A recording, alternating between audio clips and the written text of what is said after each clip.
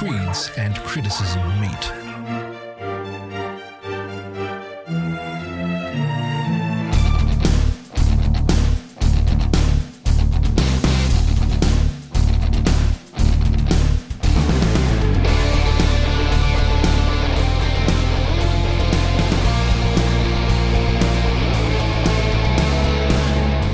You're listening to the Split Frame of Reference podcast.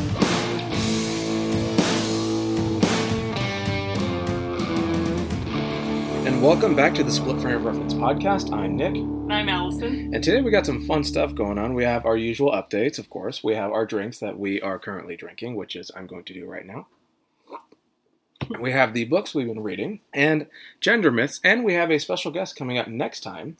The one and only Dr. Michael Bird is going to be talking to us about Jesus and gender in the Gospels.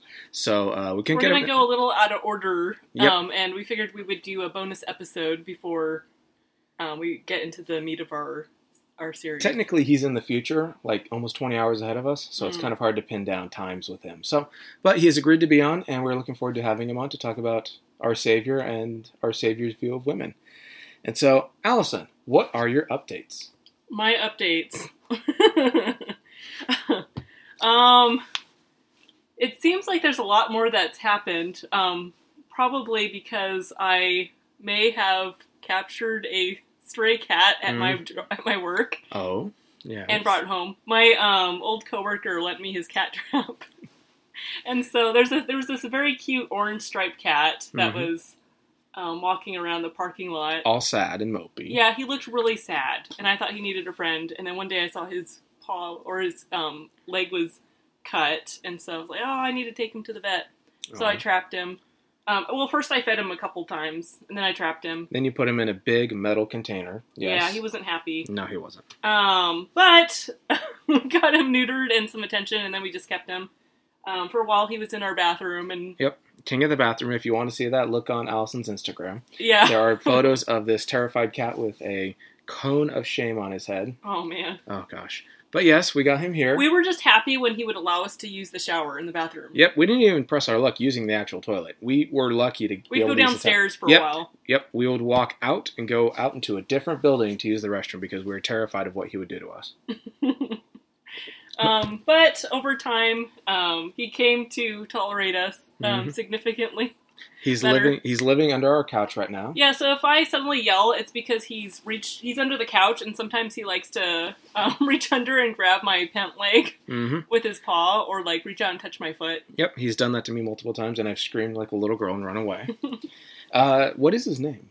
Barkley. Why did we name him Barkley? Nick named him before I even caught him, so I'm sure there's an election connection there somewhere.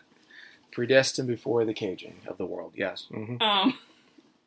But Nick named him after a favorite theologian. New Testament scholar, yes. So that was a lot of fun. He's been running around at night. He's been scratching all our things, throwing up every once in a while because he's a weird cat. He licks himself all the time. Then he gets hairballs. Yes, wonderful big hairballs. But he's become very interesting. He's eaten from our hands. We fed him hand to hand, and all that sort of thing. And he sniffed my toe. Yep, and he sniffed my hand. It didn't bite, which was really nice. So yes, we have a cat. So he's not a biter. He's a lover. Well, he likes to hiss a lot because he's scared and he just wants to maintain boundaries, which I understand. Yes. So yes, he is lots of fun, and he's currently under our couch right now. And pray that. Yeah. So I forgot to. And I got accepted to the University of Aberdeen. Woohoo! So I will be finishing my PhD there. Yep. You're taking a THM from Fuller, right? That's what I'm planning on. I think I need to add something like 12 pages to a paper I've already written. So. Okay. Nice. And so I got myself a new job. I'm working at McDonald's. It is wonderful. I'm making so much more money than I originally was. No, I got a job as an associate pastor at First Baptist Church of Redlands, and it's been a lot of fun. I've been there for now coming on 2 weeks as of the day of recording this. So yeah, there's that. That's kind of a big life change. Yeah, we really miss St. Barnabas. We were going to Black Episcopalian Church for quite a while. About 3 years. Yeah. While I was at Fuller, yeah. So a little heartbreaking, Mm-hmm. actually. I feel like being ripped away from close family. Family you want to be around. Yeah. I shouldn't have. I mean, the formative years is kind of how it feels for me. Yeah. But it's a good church family that we've moved over to. And Yeah, it's wonderful. It's been it really is. It's been a delight. And so there's that. And I got a book deal. I'm going to let that sit for a second.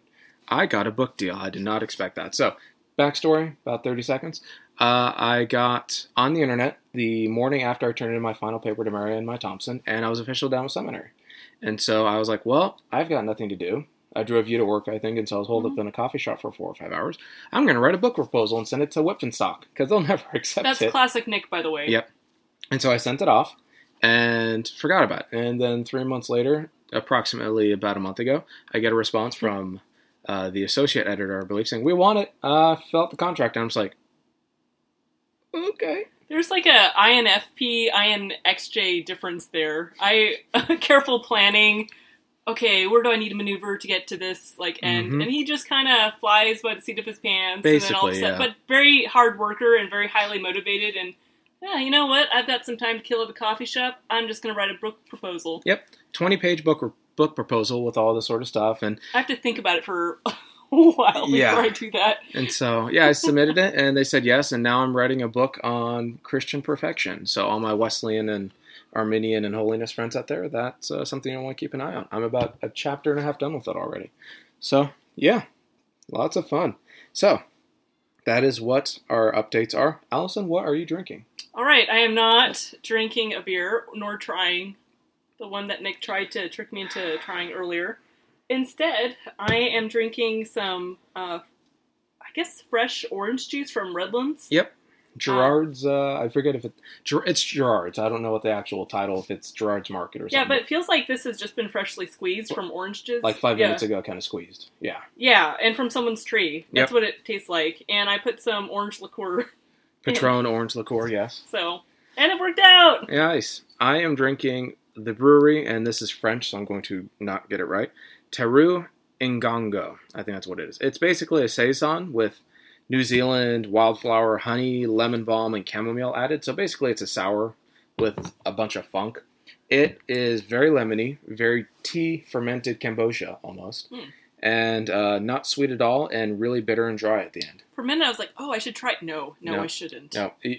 Since you've been drinking Slippery slope. sweet things right there, it will not work with this. Okay, good. I'm glad to hear you say that. It will destroy your taste buds. Good. Thank you, Nick. Mm-hmm. Always looking out for you. All right. So, books. What have you been reading? Several things. One of which, since I'm a nerd, I'm going to do a shout out to you guys. See if any of you guys know of any other resources. I'm basically comparing natural kinds and objective types. So if you know of any resources relating to gender on this, Nick's rolling his eyes, but please send them my way. I'd be ever so happy. I just read Social Categories Are Natural Kinds, Not Objective Types, and Why It Matters Politically. So I'm looking for that. I thought I would hijack the book corner to say that.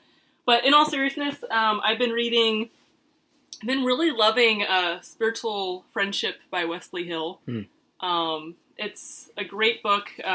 He comes from the perspective of someone who's committed to celibacy. Mm-hmm. He's also a gay Christian, but I found his work just widely applicable overall.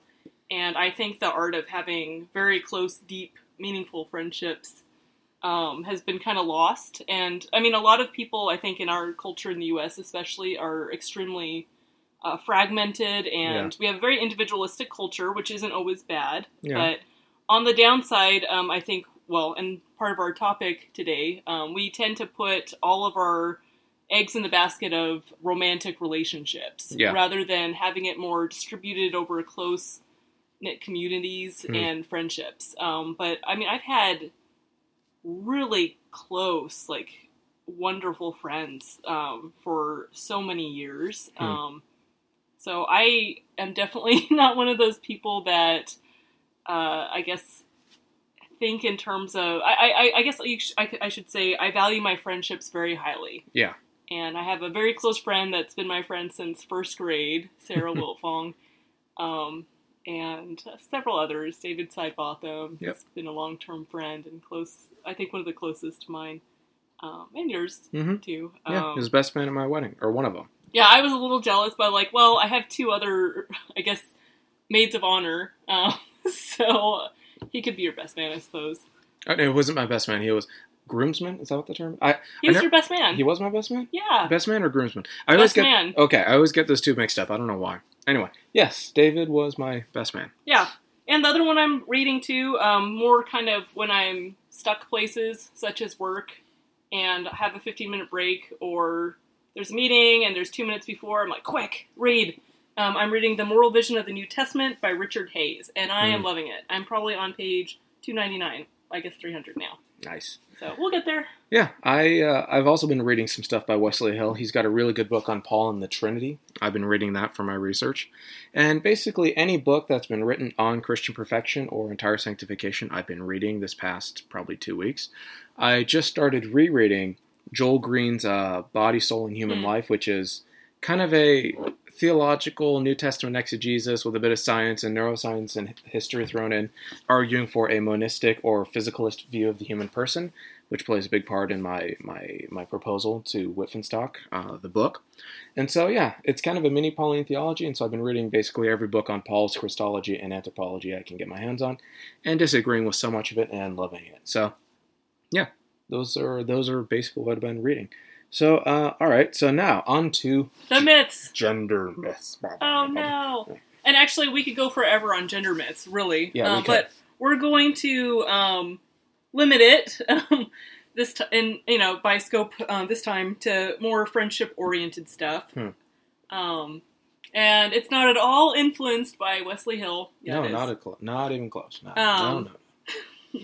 I mean, we've been wanting to do this for a while. We talk about this all the time, and some of it, too, I'll just say this. Nick and I's, I shouldn't have to say this, but Nick and I's marriage is just fine. Yes. We are not talking about gender myths and expanding the circle of closeness to other people because we're unfulfilled. Correct, yes. Or anything like that. But it's, yeah, I think friendship is a lost art. Yes, I think so, too. So, how about before we launch into these three myths, Nick, where do you come from in terms of close friendships? Like, what has been your experience? Well, my experience with close friends is I've had, I suppose, 2 or 3 main best friends since I was about 13, or maybe even before then. I've had them. David Sidebotham has been one pretty consistently since undergrad. But my friend college undergrad? Yeah, college undergrad. Also with a friend of mine, Graham, I knew his family since I was like probably 10 or 12, and we've recently reconnected, which has been a huge blessing. Most of my serious friends I found in undergrad, like Trevor, a buddy of mine who lives in Georgia, and a lot of other people. Most of them I met in undergrad, which was a really formative time for me.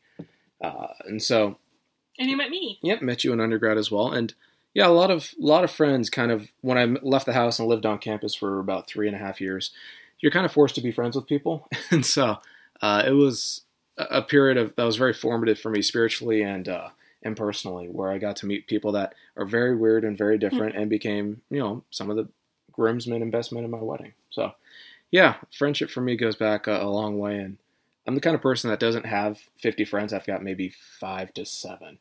Because the idea, I mean, I would have 50 if I could, but just I'm very particular with who I'm friendshiply intimate with. Is that the right phrase? Sure, why not? Yeah, friendshiply intimate. And so I'm very particular with who I'm like that with. I could be that way with hundreds of people, but I just haven't met the kind of people that I would be that way with. So I've gotten that.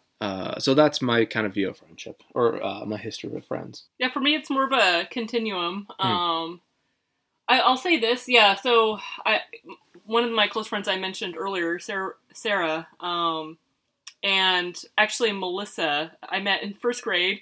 I asked, "Want to be cats?" Okay, and that's what started this whole thing. Of course, it did. And cats. To this day, if I were to send either of them either a picture, a piece of jewelry, anything with the colors blue, purple, and pink in it, that would mean something very significant to each one of them, and it would automatically connect them to our long-standing friendship. Yeah. Where we each, picked colors growing up.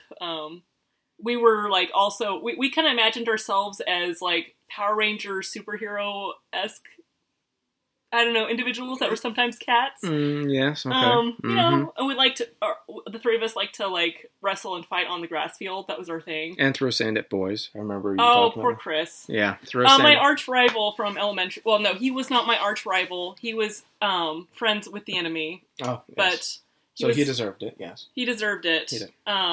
Him and I are actually friends now. Yeah, he's good. We're good friends with Chris. He has since gotten over the whole throwing sand in his throwing sand, kicking him while he's down, saying terrible things about his mom. Kick him while he's down. Yeah, kick him while he's down. Yeah. Yes. Hit anyway. him with nunchucks and stuff like that. No, I didn't. You can't disprove that. Okay, in all reality, Chris could probably kill me. Chris has a military background. This is true. Chris is awesome. Yeah. But yeah, so I've had a lot of really close friends. Jessica McGarity, Sarah Abbott, Nikki Schell. Just so many. I can't, like, stop. David Sidebotham. I call him, like, probably 3 or 4 times a week. Going, I'm bored. I'm on my 15-minute break. Entertain me. Yeah, because I'm usually in a meeting now, so I don't get calls anymore. Yeah, so, yeah, we miss him. Mm-hmm. Gosh. But anyway, so for me, friendship, I retain them for very long periods of time. It's not that everyone I meet will become a, quote, friend, or, I mean, I guess you could have, like, loose categories of friends, too.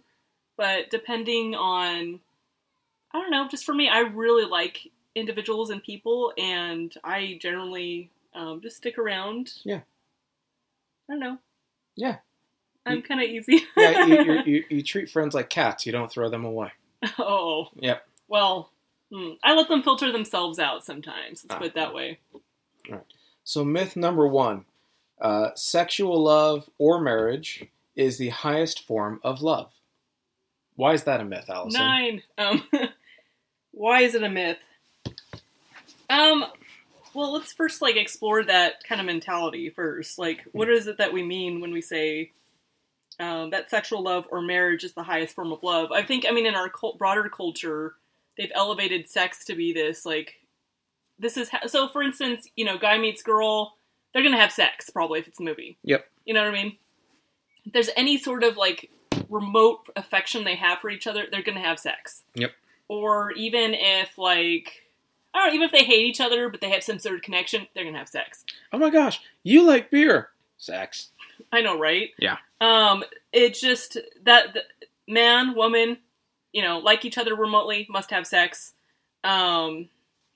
Or maybe sexual love is lurking in the background somewhere, hiding under the couch. I don't know. Yeah, gosh. Grabbing at their legs with its claws. Yeah. Yeah, Barkley'd be nice. Barkley's our cat. Mm-hmm. And then I think in the evangelical church, oftentimes, in a sense, we kind of go along with this myth, but we make it into marriage. Yep. So marriage is the highest form of love. Yeah, there was this running joke at Biola. I forget what it. There was a man eating the lion loose on the campus. It starved to death. Yes. The other one was people go to Biola to get their MS degree or something like that. Yeah. And so, every guy I knew was in the Bible program or in the film program. All they wanted to do was get married. Why? So they could have sex. And so, well, it's more me that would get those, like, stupid comments. And I would just look at them blankly and then just watch them trip over themselves and apologize. I just, like, stare them down. Because you're not allowed to be offended, so you just have to, like, play with it. So I would just kind of blank look. Because, I'm not upset, but I'm not acknowledging it, but I'm looking right at them. Yeah, so, like... just psych them out. Yeah. And so at Biola, there was a sense in which you get married so you can have sex. And, it's kind of, you trip over yourselves, you find... I'm not speaking for everyone. No, but that was really? The general kind of culture, at least among my friends and people I knew on my floor. And so, if you wanted to have a good relationship, i.e. have sex, you had to get married. And so I know... That was not the sentiment among the women. No, I lived on a guy floor. That's what all they talked about. And so, and there was this weird prevailing notion that marriage would solve their problems, that marriage would make them better people, marriage would... women too, for that, yeah. Yeah, and that marriage would do all these sorts of things, when all it really does is highlight the problems you have that you need to work on, because now you're living together and have to deal with each other 24/7. And there was an interesting sense of that. And so, and I think some of that is true. It's the absolutist way it's phrased. right, exactly. Because I actually think friendships are quite transformative, especially if you're going in seeing the other person as another person. Right. And I think there's a lot of give and take and just things that are required within a relationship period, especially as you get closer to another person and are actually having personal needs met by the other person. Or not met. Yeah. And, yeah, that's true. What are you going to do? I haven't heard from my good friend fill in the blank for a month straight, or they've gone AWOL. Am I gonna? And I'm going through a rough time. Am I gonna suddenly abandon them next time? Am I gonna just drop them? Am I gonna let them just float away? Am I gonna maybe later they need something from me? Am I going to help them out? So why do you think marriage is the quote the highest form of love? What is it about many sections, or let's say the cultural mentality? Because not everyone buys into it, obviously. But let's say what's in the cultural water that everyone just kind of imbibes at? What that makes this kind of a reality for many people? I just tend to think it's because we're so fragmented, personally, and especially as people are constantly moving around more as well and not keeping in touch per se, which has not been the case with us with technology. Right. I have friends all over the country that I'll just call. And it's not the same as being face to face, but frankly, I can have hours and hours long conversation with people. There was this guy I met. Through another friend, I was at Biola, and him and I were Andrew and I were martial art buddies, and he had another friend, Ryan, that he was debating with. Ryan was an atheist, and I'm going to call him a Richard Dawkins clone back then. Sorry, Ryan, if you're listening to this. And Andrew got frustrated and was like, "Here, Allison, you talk to him." So Ryan and I, back and forth, yeah. nonstop. Ryan's also, if you're follow Myers-Briggs, probably an ENTJ type. And, but we hit it off. Like, we just kept going. And to this day, we, periodically will call each other up and randomly talk, whether it's debating or not. So all this to say, it doesn't have to be so fragmented. But I think really we are kind of separated, by moving around more, and, it's not like we're living in these small little communities. Since we were young and getting rooted somewhere. So I think that's part of it. And technology comes with that. Also, it depends on job availability. Right. And I think, too, is a lot of this cultural water that we kind of, sip at without realizing what we're taking in. There's a sense in which marriage is the impetus or the barrier to sex. And so you get marriage, once you break down marriage, you get to go have sex, which is, I think a lot of Christians have imbibed at the culture of... For evangelicals. Frankly, yeah. though, we don't really, as evangelicals, we don't really follow it. No. Which is also another thing. This is true. And so, but still, sex is still held up as this sort of thing that, gets preached from the pulpit, how wonderful it is. If the pastor's a certain way, look how hot my wife is in a sexually charged way, and all these sorts of things. Usually a guy saying that. I've never heard a woman say, look how hot my husband is. Although I'd start laughing. That'd be kind of funny. But in the sense that marriage, if you boil it down for many people, marriage is the wall keeping you from getting to the promised land, which is sex. And so marriage is cheapened or kind of sacrificed at the altar of personal pleasure. And when people kind of scale the wall, hop into the promised land, they realize there's landmines and there's all these sorts of things going on. And they recognize, I think very quickly, and sometimes with catastrophic results, that marriage, the wall they hop to get somewhere, is the very thing that they're meant to scale slowly with other people, as a community, as people imbibing together and recognizing what's going on. And so I think the myth, by and large, is that marriage, one, will solve your problems, which is not true. Marriage highlights problems if you're immature, and forces you to deal with the reality of which your is problems. A good thing, because then you have more things to sort through, and you can actually get closer to another person that way. Yeah. And you can talk to your pastor, you can talk to your parents or their parents. Hopefully you get good advice, not always, but that's where the community comes in, exactly. too. It was never supposed to just be you and this person. You have this mystical... I think maybe maybe there's some mysticism attached to it. It's this idea that you, quote, fall in love with someone. Yeah. You know, and it's just kind of also, I think we're stuck in this infatuation phase as well as a culture where that's what's prized. Because you feel something so strongly, and you can't eat, you can't sleep, you're constantly thinking about them and obsessing, and that's not meant to be forever. And so I think part of it is we're kind of drunk off of the experience, and so we don't really, I think we don't really even see people for who they are. I think we oftentimes prioritize how they make us feel. Or we idealize them to the point where they're not realistically human. Yeah, well, and I mean, think about this. So many people get divorced once they, quote, fall out of love. And that, I mean, even that language seems to almost like excuse one from responsibility. We don't have a strong sense of commitment in terms of I am pledging my life to you in some sort of way, and I'm going to stand with you forever. Yeah. And frankly, that does not have to stay within just marriage. Yeah. Sex definitely is supposed to stay within marriage, for sure. And there's other things that I think go within marriage. And I think, frankly, a good marriage is also a good friendship. Yeah.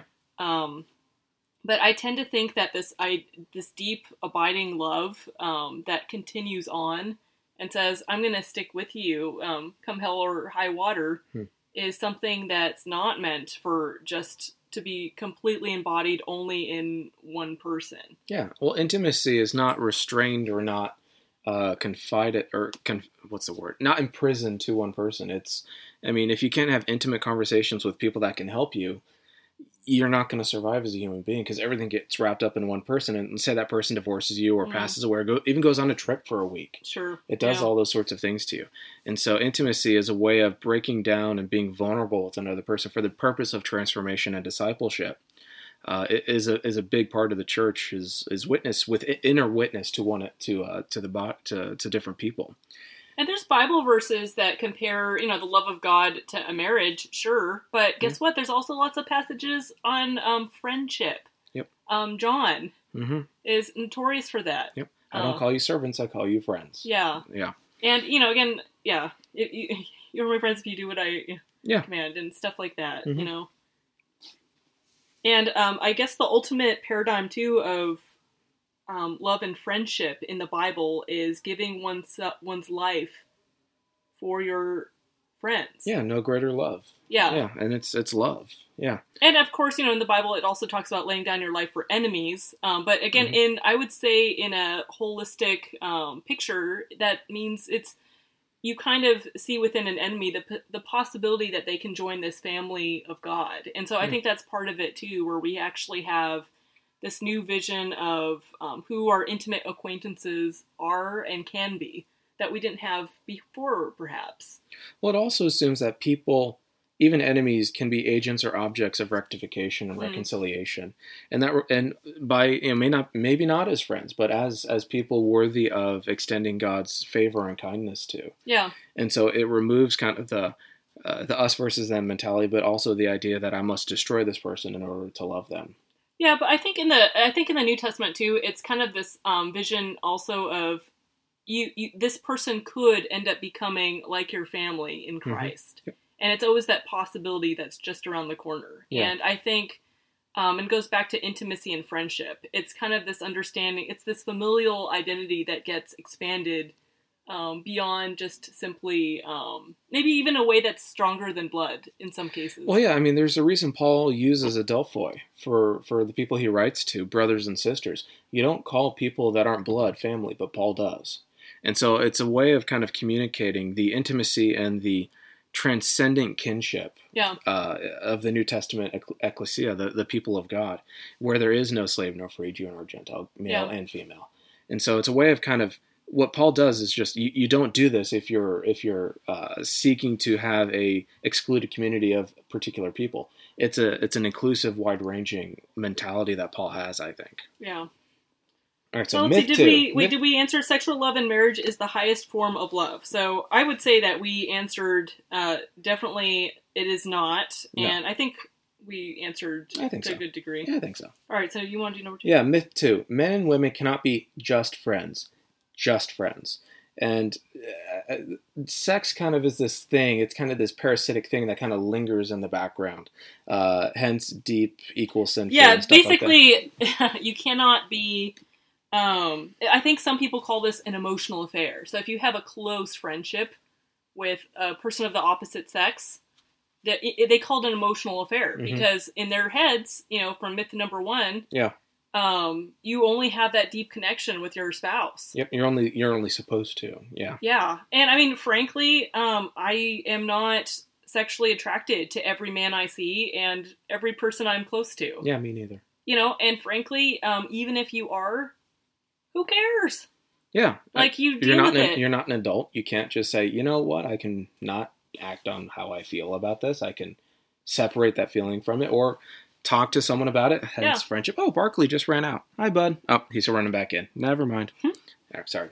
He just ran out. But yeah, like, it's just, if you feel sexual attraction for someone of the opposite sex that you're developing a friendship with, I would say, deal with it. Maybe even get a pastor or confidant involved in your processing. And I mean, really, I don't think it has to be, because the thing is, sexual attraction and attraction in general is not this, like, thing that has this otherworldly power that will force you to act in ways that you just have no control over. Well, it's not deterministic. Oh, I feel this way, therefore, I gotta sleep with this person. It's like, no, that's not how it works.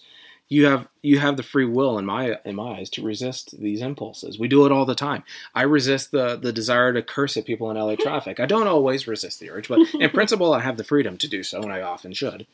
So, hey, cat just grabbed me. Ow. Right, never mind. But yeah, and it's kind of this idea that men and women are so pent up bottles of testosterone and estrogen that they can't just be like friends or even in the same room with each other. Yeah, and it's a really warped understanding. And you go back to the Billy Graham rule that for some reason men and women, you can't be alone with a woman because she might not be able to resist, your pastoraliness or whatever. That's objectification, by the way. That's, you turn someone into something that they're not, an object of your affections or whatever it is. Well, you reduce her agency to say no to what she desires, assuming she desires this, which I frankly doubt in a lot of ways. But it assumes that she's not virtuous, she's incapable of exercising restraint. Or that you are. Or that you are even, Like, frankly, though, it's a form of dehumanization. Yeah. Where the person is no longer a person. They are an object of your desire, hence...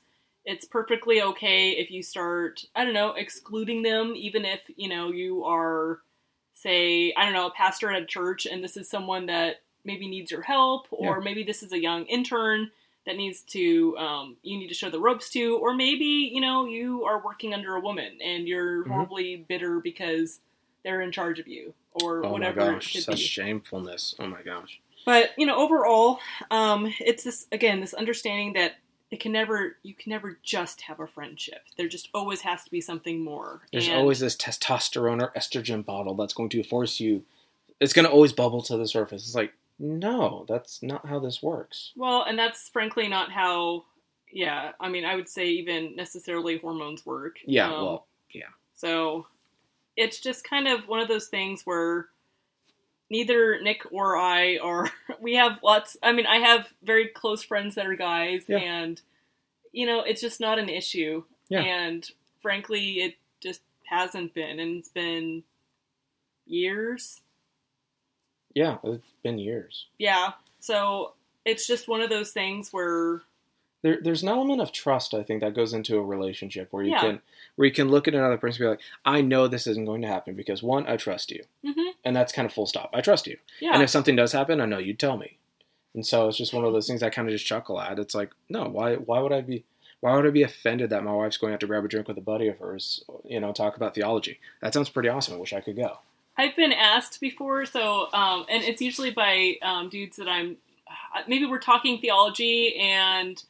Like, they ask me to coffee or something, and it just kind of happens naturally. Because, again, this is just the field I'm in. And then they realize, oh, wait, woman, coffee. Wait, will your husband be okay? I'm like, yeah, he doesn't care. Yeah. Seriously. Yeah, I've grabbed beers with like gal friends of mine that Yeah. are seminary nerds, and we've talked everything. And it's just one of those things where assume it feels dumb to say assume the best of yourself And the other person. and the other yeah. person. Don't assume that this person is out to do these things, and don't just treat them with the same virtue you believe you have. You know, It's also saying like that you and the other person are more than sex. yeah. And frankly, some things transcend gender. Mhm. Some things don't. I mean, I would say that my relationship with each person is different. Men and women are not the same, but I mean, frankly, I've had very close, again, friendships with all of them. And I frankly just can't imagine that changing. I'm thinking if, let's say one of them did end up falling in love with me, that would number one be awkward because Very awkward. Yeah. see them not like that, but I think we would just talk about it, you know, and it would be okay. I wouldn't say, oh no, we need to like pump the brakes or anything. I mean, unless they needed some time. And my first thought, if that came up, I'd be like, well, okay, doesn't mean you stop being friends with them. In fact, it might be really bad if you stop being friends. And maybe it would be better if you sorted through it together. As adults. And just came out on the other end. Yeah. And it's like, just assume that this person has the free will to say no to what they want. I mean, we do it all the time. Yes. We do this all the time with one another. And even in marriage, you do it all the time.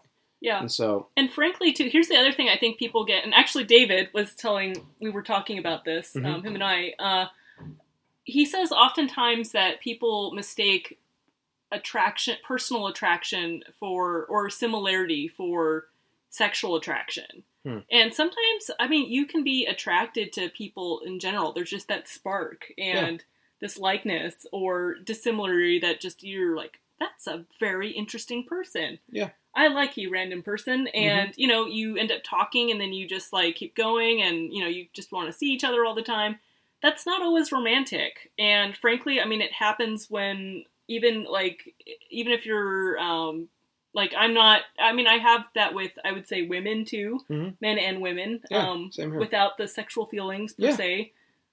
But I mean, I keep saying without sexual feelings because I kind of have to. But I mean, even if those are present, I don't think that's necessarily an issue. No. And it's when we treat sex as this kind of parasitic, like worm that's attached to your neck, that's always kind of like present in this conversation that we have with different people of the opposite sex. It's going to be something where it's one of those things where if you keep thinking about it, you keep kind of gestating on this, it's going to manifest it in some sense. And it might just be worthwhile to everyone to pump the brakes and say, okay, hold on. Am I unable to be a reasonable Christian adult here? You know, is she or he unable to act a certain way? And I think at the end of the day, you and I would both say, you have the freedom that, you know, that you should, and you have the moral obligation to act like an adult in Christ, however that looks. And so you're not permitted to wield this thing against other people because, one, that might just be your problem, and you don't get to force them into a category of unvirtue or sluttiness or all these sorts of things. Or you just treat them as, here, I've seen this too. I'm usually, honestly, in this whole equation, women are usually the ones that lose out. Yep, exactly. I mean, really in the big picture, they both do because there's not equal thriving and hence, you know, the whole thing kind of isn't as ideal. And I mean structurally, so I mean economically even. Without women participating fully in leadership in other areas alongside men, things just don't work ideally. And so there's not more to go around. So that out of the way, I would say in the small micro picture, women are usually the ones that lose out. So I swear, I mean, it's happened like so often where I'll be excluded from, and this isn't the norm, but it happens regularly enough. Let's put it this way. I'll be excluded from random conversations I could have been involved in. I'll get the door slam where, you know, maybe there's a connection with someone and then all of a sudden they're ignoring me, you know, Yeah. for whatever. It's like, oh, great. You know, it's because I'm a woman and I'm threatening and you're I'm attracted. smart. And, yeah. You know, hence, you know, now it's my problem that you're attracted to me sexually. I get it. You can't be an adult about this. Okay, fine. Yeah, it happens, like, frequently enough to be annoying. And frankly, it's, I would say, destructive. Mhm. I'm remembering even, I think I may have told this story before. I was wanting to talk, I was really into the biblical canon, and there was another dude that was too, and I naturally started just chatting with him about it. And sure enough, one thing led to another, and someone was insinuating that I was crushing on him, even though, I know, Yeah. stupid. This person was in their 60s, by the way, but, I mean, no, sorry, the person that was accusing me of crushing on this dude was in his 60s. Ah, okay, that makes it a little more weird. So, and it was actually awkward, because the guy that I was talking to was actually maybe 7 or 6 years younger than I was. I don't remember. Oakley dokley. So it was just very weird. But basically, it made everyone uncomfortable, and so I'm the one that got the boot. You know? And fine, went somewhere else. I mean, usually it's not a problem, because you just go somewhere else and, you know, let people that are that way be that way. But yeah. All this to say, we're increasingly moving towards a more egalitarian society, period. And guess what? You're going to have, whether you like it or not, whether you feel comfortable or not, you're going to have to work with women. Yep. And guess what? There is not just sex, you know. I mean, there's not always sex looming in the corner, unless you make it looming in the corner all the time. And I think some of this is brainwashing, honestly, where we've been told over and over again, there's a woman, you might be sexually attracted. Run. You got to take all these precautions. Oh no. You know, we've kind of because of her. Because of her. It's not because of you and your desires and your weirdness. It's because of her. Seriously, because of her. Only because of her. And it's just like, what? And even, yeah, people think they're doing a virtuous thing by excluding women, I think, this way. And it's not virtuous. And I think some of it is recognizing the scripts that you were told growing up. And especially, I think in the evangelical world, we're preoccupied with sex, ironically enough, in that we're always paranoid about male-female relationships, when we just really don't, I think, need to be. And what we do need to be is moral and chaste human beings. And we've got sexual sins galore, and that's part of the problem. But again, I think it doesn't make things any easier when we start having this alarmist attitude that tries to push things from the far reaches of our mind, rather than actually sorting through our own moral character and our own maybe lack of depth. Or maturity. Yeah, and maturity. Yeah. And so, yes, myth number 2 answered and dealt with. Men and women can be friends, and it's never, it's not necessarily sex is always looming in the far reaches of your mind, unless you make it. Yep. Myth 3. Quote, to be fulfilled or fully human, one must have a sexual relationship. Or be married. Jesus wasn't married and probably never had sex. I know. Okay, game over. Yeah. Yeah. Paul, I mean, there's maybe some evidence Paul may have had a marriage at one point. I don't think so. Paul was never married, and we don't have any evidence that he went out and had sex. As a Jew, he was probably pretty conservative. Well, I mean, a lot of people got married back then, but... Yep, and they got married young, too. Yeah, Very young. You know, I think it just, again, it's like, how do you even, like, tackle this? But even maybe on an emotional level, I think people deep down just really believe that they won't find that happiness and fulfillment unless they're in that kind of relationship. And I think it's, again, that I think we have a lot of fragmented human beings that are detached and isolated, and they're just craving that intimacy and even physical touch that they're just not getting otherwise, perhaps. I also wonder if this is a distinctly American evangelical problem. Yes. Let's say remove, not the influence of Western culture, but remove this sort of question, right? Yeah. And you put it entirely in the U.S. It's not been exported. It's not like Coca-Cola or anything. You go to, I don't know, the Mediterranean. You go to Africa. You go to Indonesia. You go to these places. Let's say will it be the same? Will it be Probably the same? not. Will they have these sorts of questions or insights? And my guess is probably not. And so, I mean, if you tie this to consumeristic culture and greed, where everything's kind of shoved in your face, it sounds like this is essentially, it's the water evangelicalism has been drinking for a while. Yeah. That, oh my gosh, God must not love me if I'm single. Or, oh my gosh, God wants me to get married so I can, get boinked every night. These sorts of things. Well, and it's more than that. I mean, I think people really do crave intimacy and connection, and they just don't know how to have that, I think, in any other context. And again, it's not necessarily an absolute either. I mean, I think most of you listening, and I think most people have more gradations of this thinking. It's not always so sharp. I mean, a lot of us do have close friendships, but let's put it this way. Are we thinking in terms of, I now need, let's say I have a new love interest, beat it, Sam. Is it kind of more, because I have this love interest, it takes priority over my other friendship commitments. And even, oh wait, I'm going to get married. So for instance, a lot of times when people get married, it's natural for friends to feel almost a little bit sad, thinking that they might actually lose their friend in a meaningful way. Because even the language of, my husband is my best friend. Yeah. And I always found that language difficult overall, because I would say I really have several best friends personally. Yeah. And again, these are people I would die for. It would be just devastating to think of being anywhere, for long periods of time without them if they died, or, it's just difficult to imagine. But to think of it that way, that me getting married to Nick, for instance, would mean I don't suddenly have time for my friends. Yeah, as if I become literally the center of your world, and only you can hang out with me, and only I get to hang out with you.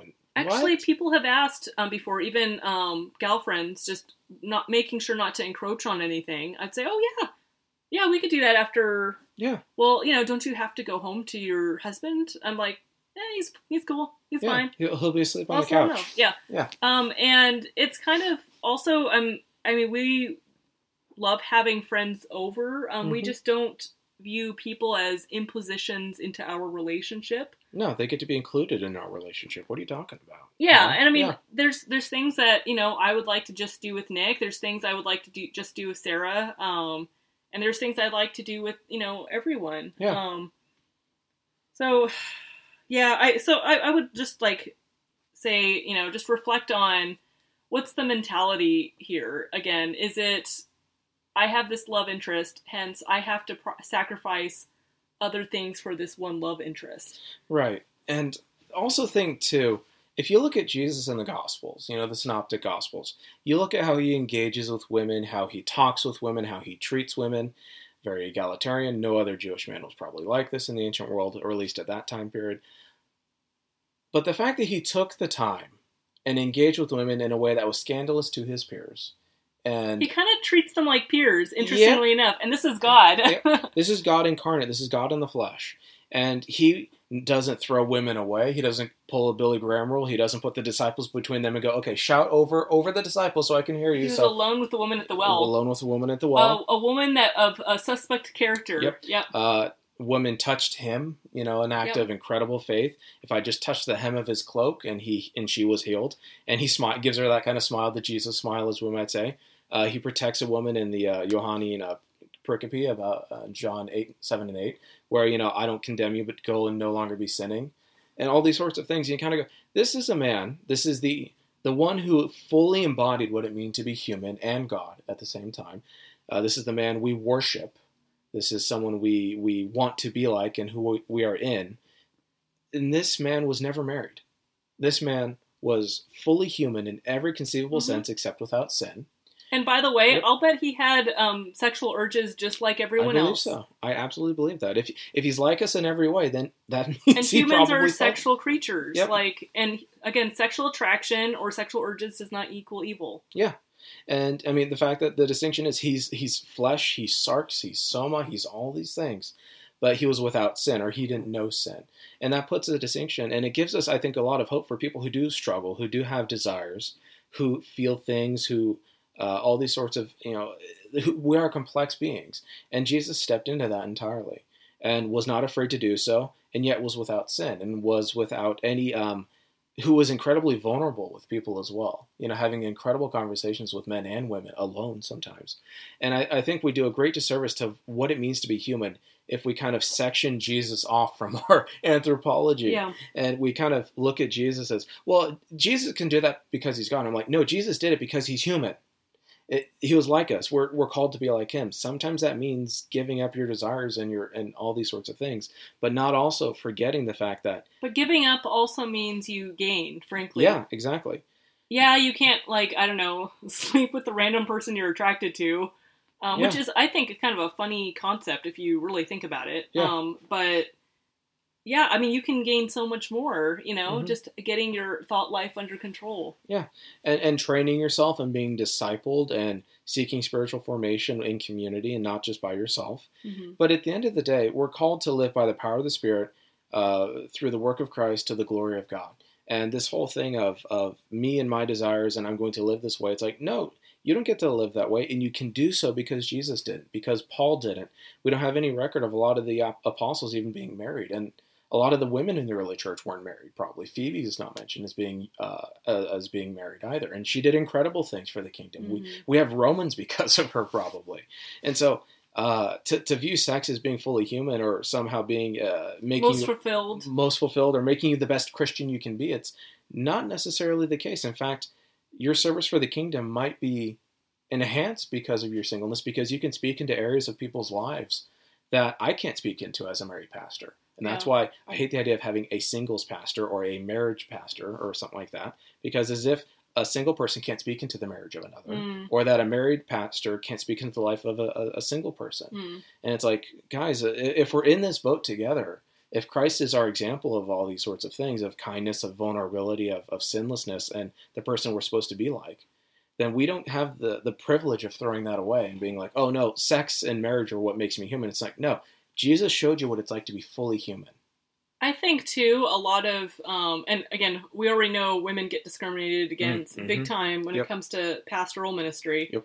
But oftentimes, single men and women, of course, get discriminated against, too. They think they're not mature enough, or this or that enough. Or they must have some sin in their life. They must have some sin in their life that's keeping them single. I don't even think it's about sin per se. I think it's it's that worship of the couple. Yeah. Or free labor from the spouse. That happens too. Which, by the way, this church is not First Baptist Church of Redlands has or not pulled anything like that. No, they are wonderful. I am fully welcome to participate in any way I want. And actually, I think they're going to ordain me and you. Yep, you and I both. I asked that you and I both be ordained together whenever we go through the ordination process. I think it might be. Well, maybe we shouldn't discuss it now. Maybe we should. I think you should get ordained first. Just so we could have. I just don't want to steal the limelight. I don't care about that. If I'm going we'll to both be ordained somehow. Yes. There we go. Yeah, I don't care about the limelight. But yeah. Anyway, back to the. So, I think this understanding that, again, to be truly fulfilled as an individual, only in the context of being married, and kind of like you have to desperately clutch at, this potential spouse even. Otherwise, you'll be alone forever, which in part might be because symptomatic of the larger cultural context itself, where oftentimes that is the case. Maybe. I don't know. I mean, maybe not. I mean, I found lots of close relationships. But I think it gets people to make desperate moves, too. And you and I talked about this a little bit, even after marriage. Like, if you suddenly started being like, Allison, you have to choose. It's either me or Sarah or me or David. I'd be like, what are you talking about? That's really unethical to do. Yeah.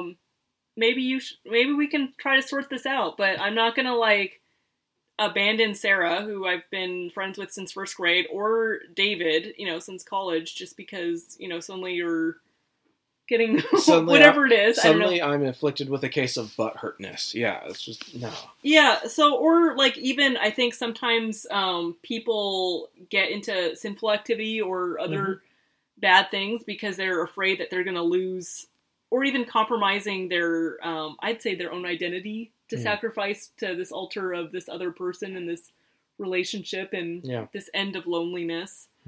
And again, I think this idea of men and women, I think in part it's being, we need each other.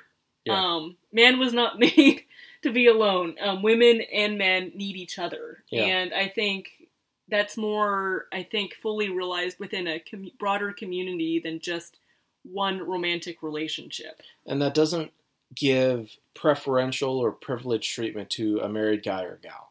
Because I've seen so many of my single guy friends and my single gal friends be excluded from ministry and full participation in the church just because they don't have the added benefit of the tax write-off of a spouse and the free labor that the church would like from that spouse. And so it's one of those things I just kind of look at and go, if we're in a community, that means we're stuck together. That means we have to live together. That means we have to love one another. And you don't have the privilege of sectioning off people just because they're not married. Maybe they can't get married. Maybe they have issues. Maybe they don't want to. Yeah, maybe they're not called to marriage. And it's like, and this is something I noticed with my single friends who are still single.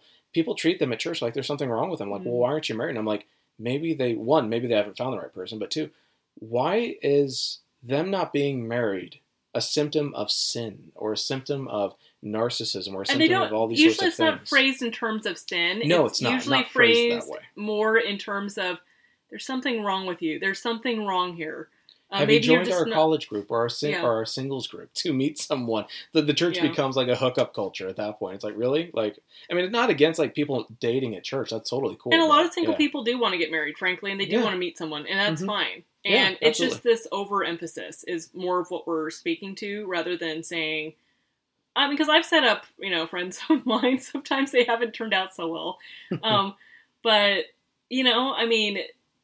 it's more of an absolutist, like, if you're single, there's something wrong with you. And that, frankly, I would say probably just compounds the isolation that this person's experiencing. And frankly, a lot of people are lonely in marriage, Oh, yeah. Surprise, you get married. It doesn't end your, horrible hole in your heart if you had one to begin with. It doesn't solve all your problems magically. I mean, I know I've seen marriages, and you and I have talked about these, where people get married to solve their problems and discover the problem gets worse because they can't solve it, and marriage didn't solve it, and now they're stuck. After the honeymoon period. after all these sorts of things, and now they realize, I'm stuck with a person who didn't fix me. And now the problem just gets worse and worse and worse because, one, they don't talk about it and all these sorts of things. The church isn't helping, and they've been sold to. And I'm not talking down on marriage. I love marriage. I'm absolutely blessed to be married too. We are fans. I am fans of marriage. Yes, beyond the tax break, it's wonderful. I couldn't imagine. I couldn't imagine being single. Stop mentioning the tax break. The tax break. The Barclay break. The Barclay tax break. Wait, do we actually... I don't even know that we didn't get that, like, helpful being married. No, not in California. For taxes. Not in I California. think it's more of like a liability. But anyway. In California, it's awful. But suffice to say, marriage is wonderful. Marriage is godly. Marriage is just epic. But marriage is not... We'll talk about it another time. Yeah, marriage is not the end of the world. It's not the... or beginning. End or beginning of the world. And I think churches that seek only to hire single men or women, and if they're hiring... They should be hiring single women too, because it's Pentecost Sunday, the Spirit on both men and women. And I think a lot of churches, because their senior pastor is this, or because this, or because... And they've bought into the myth of, like we've talked about, you're only a fully human person if you're married. And it's like, no, because Jesus wasn't married.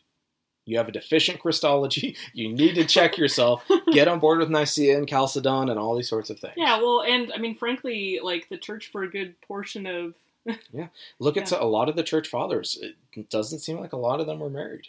I mean, a lot of the people that suffered most probably weren't married. People used to like run away to monasteries and nunneries so that they could be free of marriage responsibilities. Everyone zeroes in the fact that, oh my gosh, you can't have sex. Oh my gosh, it's a horrible, like, fate. It's the devil's pathway.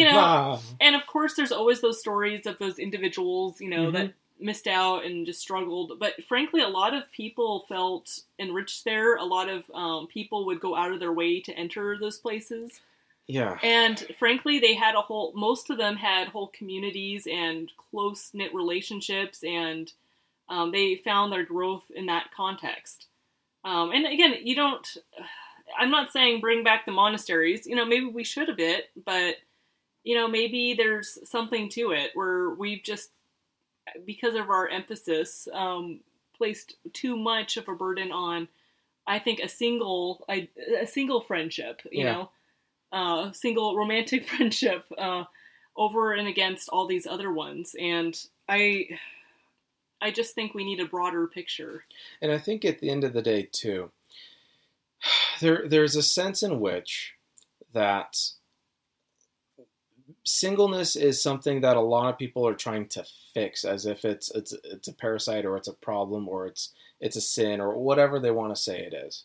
But at the end of the day, single people, whether they're gay or straight or whether they have all these sorts of issues or whether they're completely normal and they just haven't found someone, at the end of the day, these people are in our churches and they need to be involved in community. So as a way to solve this myth, become friends with single people. Don't tokenize them as I got a single friend at work. That'd be really I got weird. a single friend at church. View these people as people that, like everyone else, needs intimacy. They need friendship. They need... It feels really weird saying that. It feels really... I shouldn't have to say this, but maybe it just means treating people like they're human and being friends with them and loving them for who they are. And if they happen to get married or they stay single or however all this works. But, I mean, at the end of the day, it is lonely in marriage and it's also lonely being single. So treat other people like you want to be treated and be friends with people. Yeah, I mean, it's part of being human. You're going to feel lonely sometimes. Yeah, in an internet age, you will often sometimes feel lonely. Shock of shocks, And I think a lot of it is just stop tokenizing people as, I got a single friend. I got to fix this person. I got to hook them up. Maybe that's something they want, but that only can happen if you're talking with them and you know them and you seek their best interest in accompaniment with their own desires and wishes. Yeah, and something to add too, you don't have to bring your spouse everywhere to be in company with, various people. I like having Nick around, and Nick and I are very much joined at the hip in a lot of things and go almost everywhere together. Sometimes we go, I don't know, but sometimes you want to just have fun with your individual friends or... Yeah, sometimes I need to hang out with my boys and smoke a cigar. Of course, his guy friends are also mine, so... This is true. And that gets into awkward territory. Well, y'all need to get Allison to smoke a cigar. Your boys, excuse-moi. Well, if you smoked a cigar, you'd be welcome to hang out with us. Okay, yeah, I don't like cigars, so I do avoid... the cigars. You will love cigars. I will fix this problem.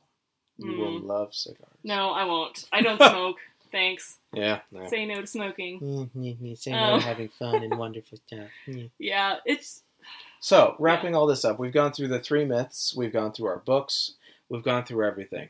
What are final words you want to give to the church concerning any of these? The people that are listening and all that. Just seek out friendships, and seek out friendships that you can be close with someone. I mean, don't be weird about it, because you never know what friendship's going to be enduring and which one isn't. But if you start developing a friendship with someone and you become close to someone, you've become vulnerable and you've trusted them with some things, I would say don't be quick to run away from it, and don't be quick to shut it down. And I would say also be willing to put yourself on the line for them oftentimes. And this can be uncomfortable sometimes. And be a loyal friend. And it's always tricky because these things don't just... There's not really a clear formula you can give on who becomes your good friend and who doesn't. Right. I generally make close friends almost everywhere I go, and they last for a while. But I never quite know who's going to be that. It's just that you end up spending more time with that person. You appreciate their company more than others, and you have all these common or complementary interests. Yeah. Sometimes you just fascinate each other, but for whatever reason, you just end up spending more time together, and then maybe you hit some roadblocks and you sort through things, and then you come back. All I'm saying is give it a chance and stick with it if you can. Yeah, and Pastor Sean, who's a female pastor whom I serve under, who's awesome, she gave me some really helpful words of advice on this. And she told me, find people, as a pastor, so it's pastoral advice, but I think it's applicable. Find people that will correct you, smack you upside the head, who love on you, who will listen to you, and people that you want to listen to. And treat them as you want to be treated, because someday they're going to have problems and they're going to need to just vent on you, and there are going to be days where you just need to vent on them. And while she was speaking in the context of pastoral relationships, the Methodist across the street, the Presbyterian across the street from where I work, but it applies to others too. If you think about it in terms of friendship.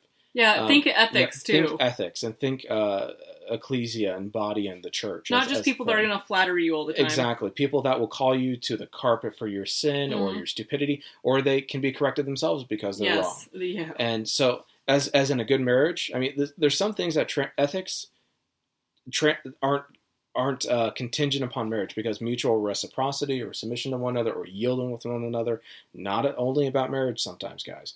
And so I think a lot of it, and so what she told me is find people that you want to talk to and that can talk to you about whatever you're going through.